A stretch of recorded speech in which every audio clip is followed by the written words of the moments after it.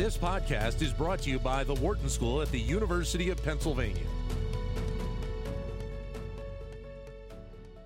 Well, during the last couple of years, the job of compiling full, accurate, and complete data in and around COVID, like infections, etc., has been one that many people have seen as not good enough.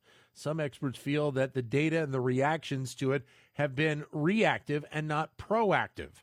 Adi Wyner, professor of statistics and data science at the Wharton School, joins us. He's also faculty lead for the Wharton Sports Analytics and Business Initiative, and you also hear him as host of Wharton Moneyball every Wednesday at 8 a.m. Eastern Time here on Sirius XM 132. Adi, great to have you with us to discuss this. Thank you. Of course. Great to be here. Thank you.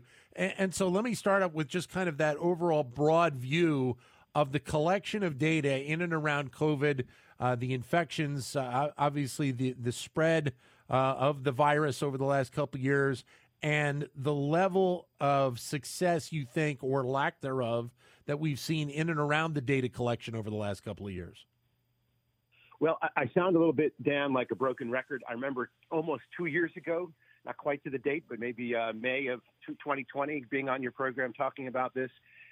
We don't have the systems in place to track the data that we need, mostly because we're a disjunctive, non-centralized system.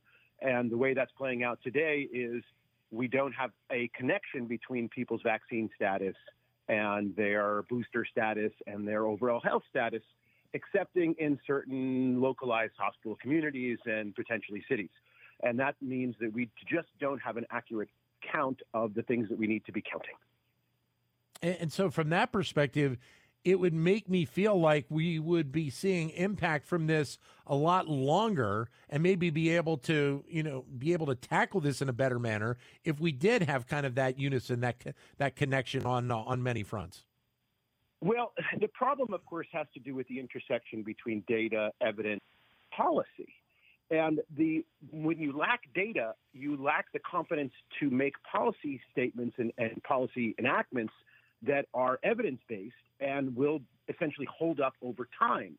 When you make, when you make decisions about, for example, masking, which with the government is flip-flop, the individuals are flip-flop, the states are on, and the data is pretty clear on masking that if it is particularly effective, the policy of masking hasn't been effective at all.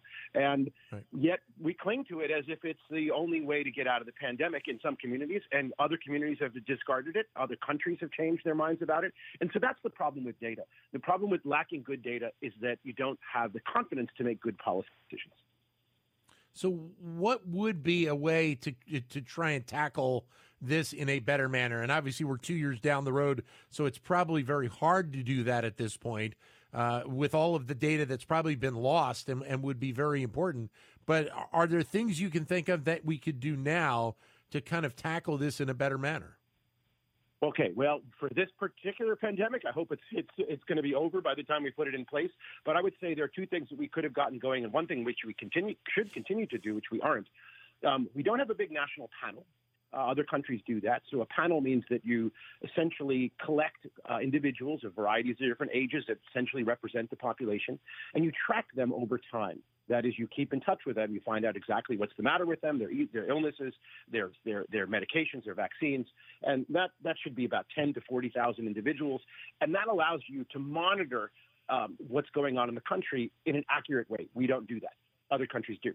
The other thing that we haven't done is after the original randomized controlled trials, which is the gold standard for understanding medical outcomes of the vaccines, which were essentially only designed to measure infection rates, we abandoned the randomized controlled trials. So, for example, boosters, which are known to be beneficial, have not been studied in a randomized controlled trial, and so we don't know exactly how beneficial they are.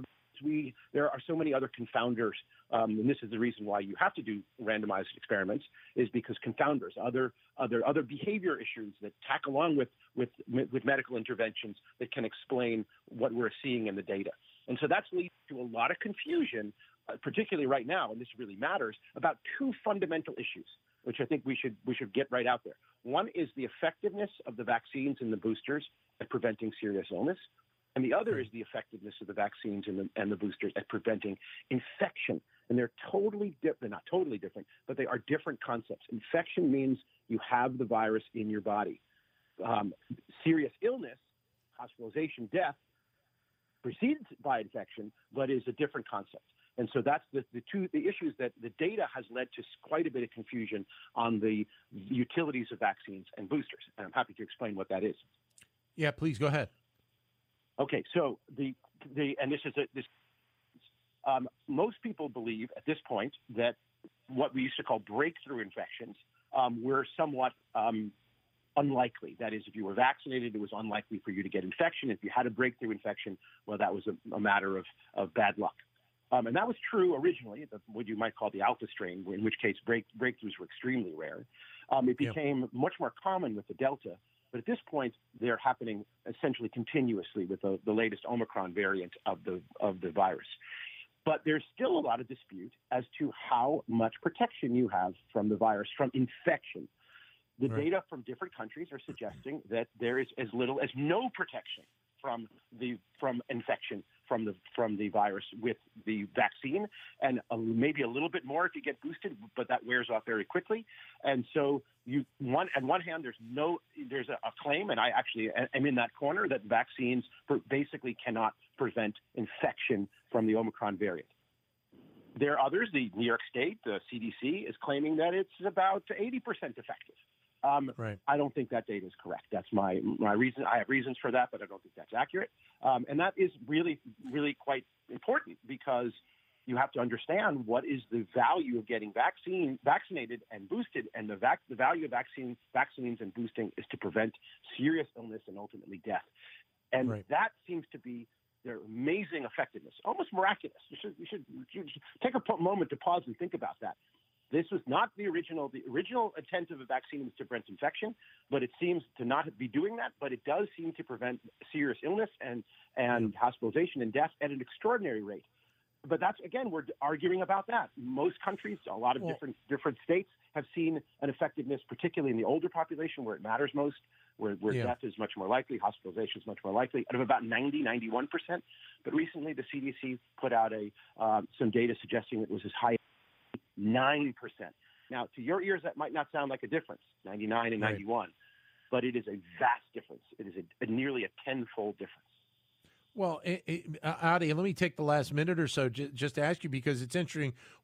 I've talked with you so many times about how much data has advanced the growth in the business community over the last couple of decades, but it seemingly we have this miss around government and public health and realistically policy as well. They they don't intertwine and build, they kind of intertwine and kind of break things apart.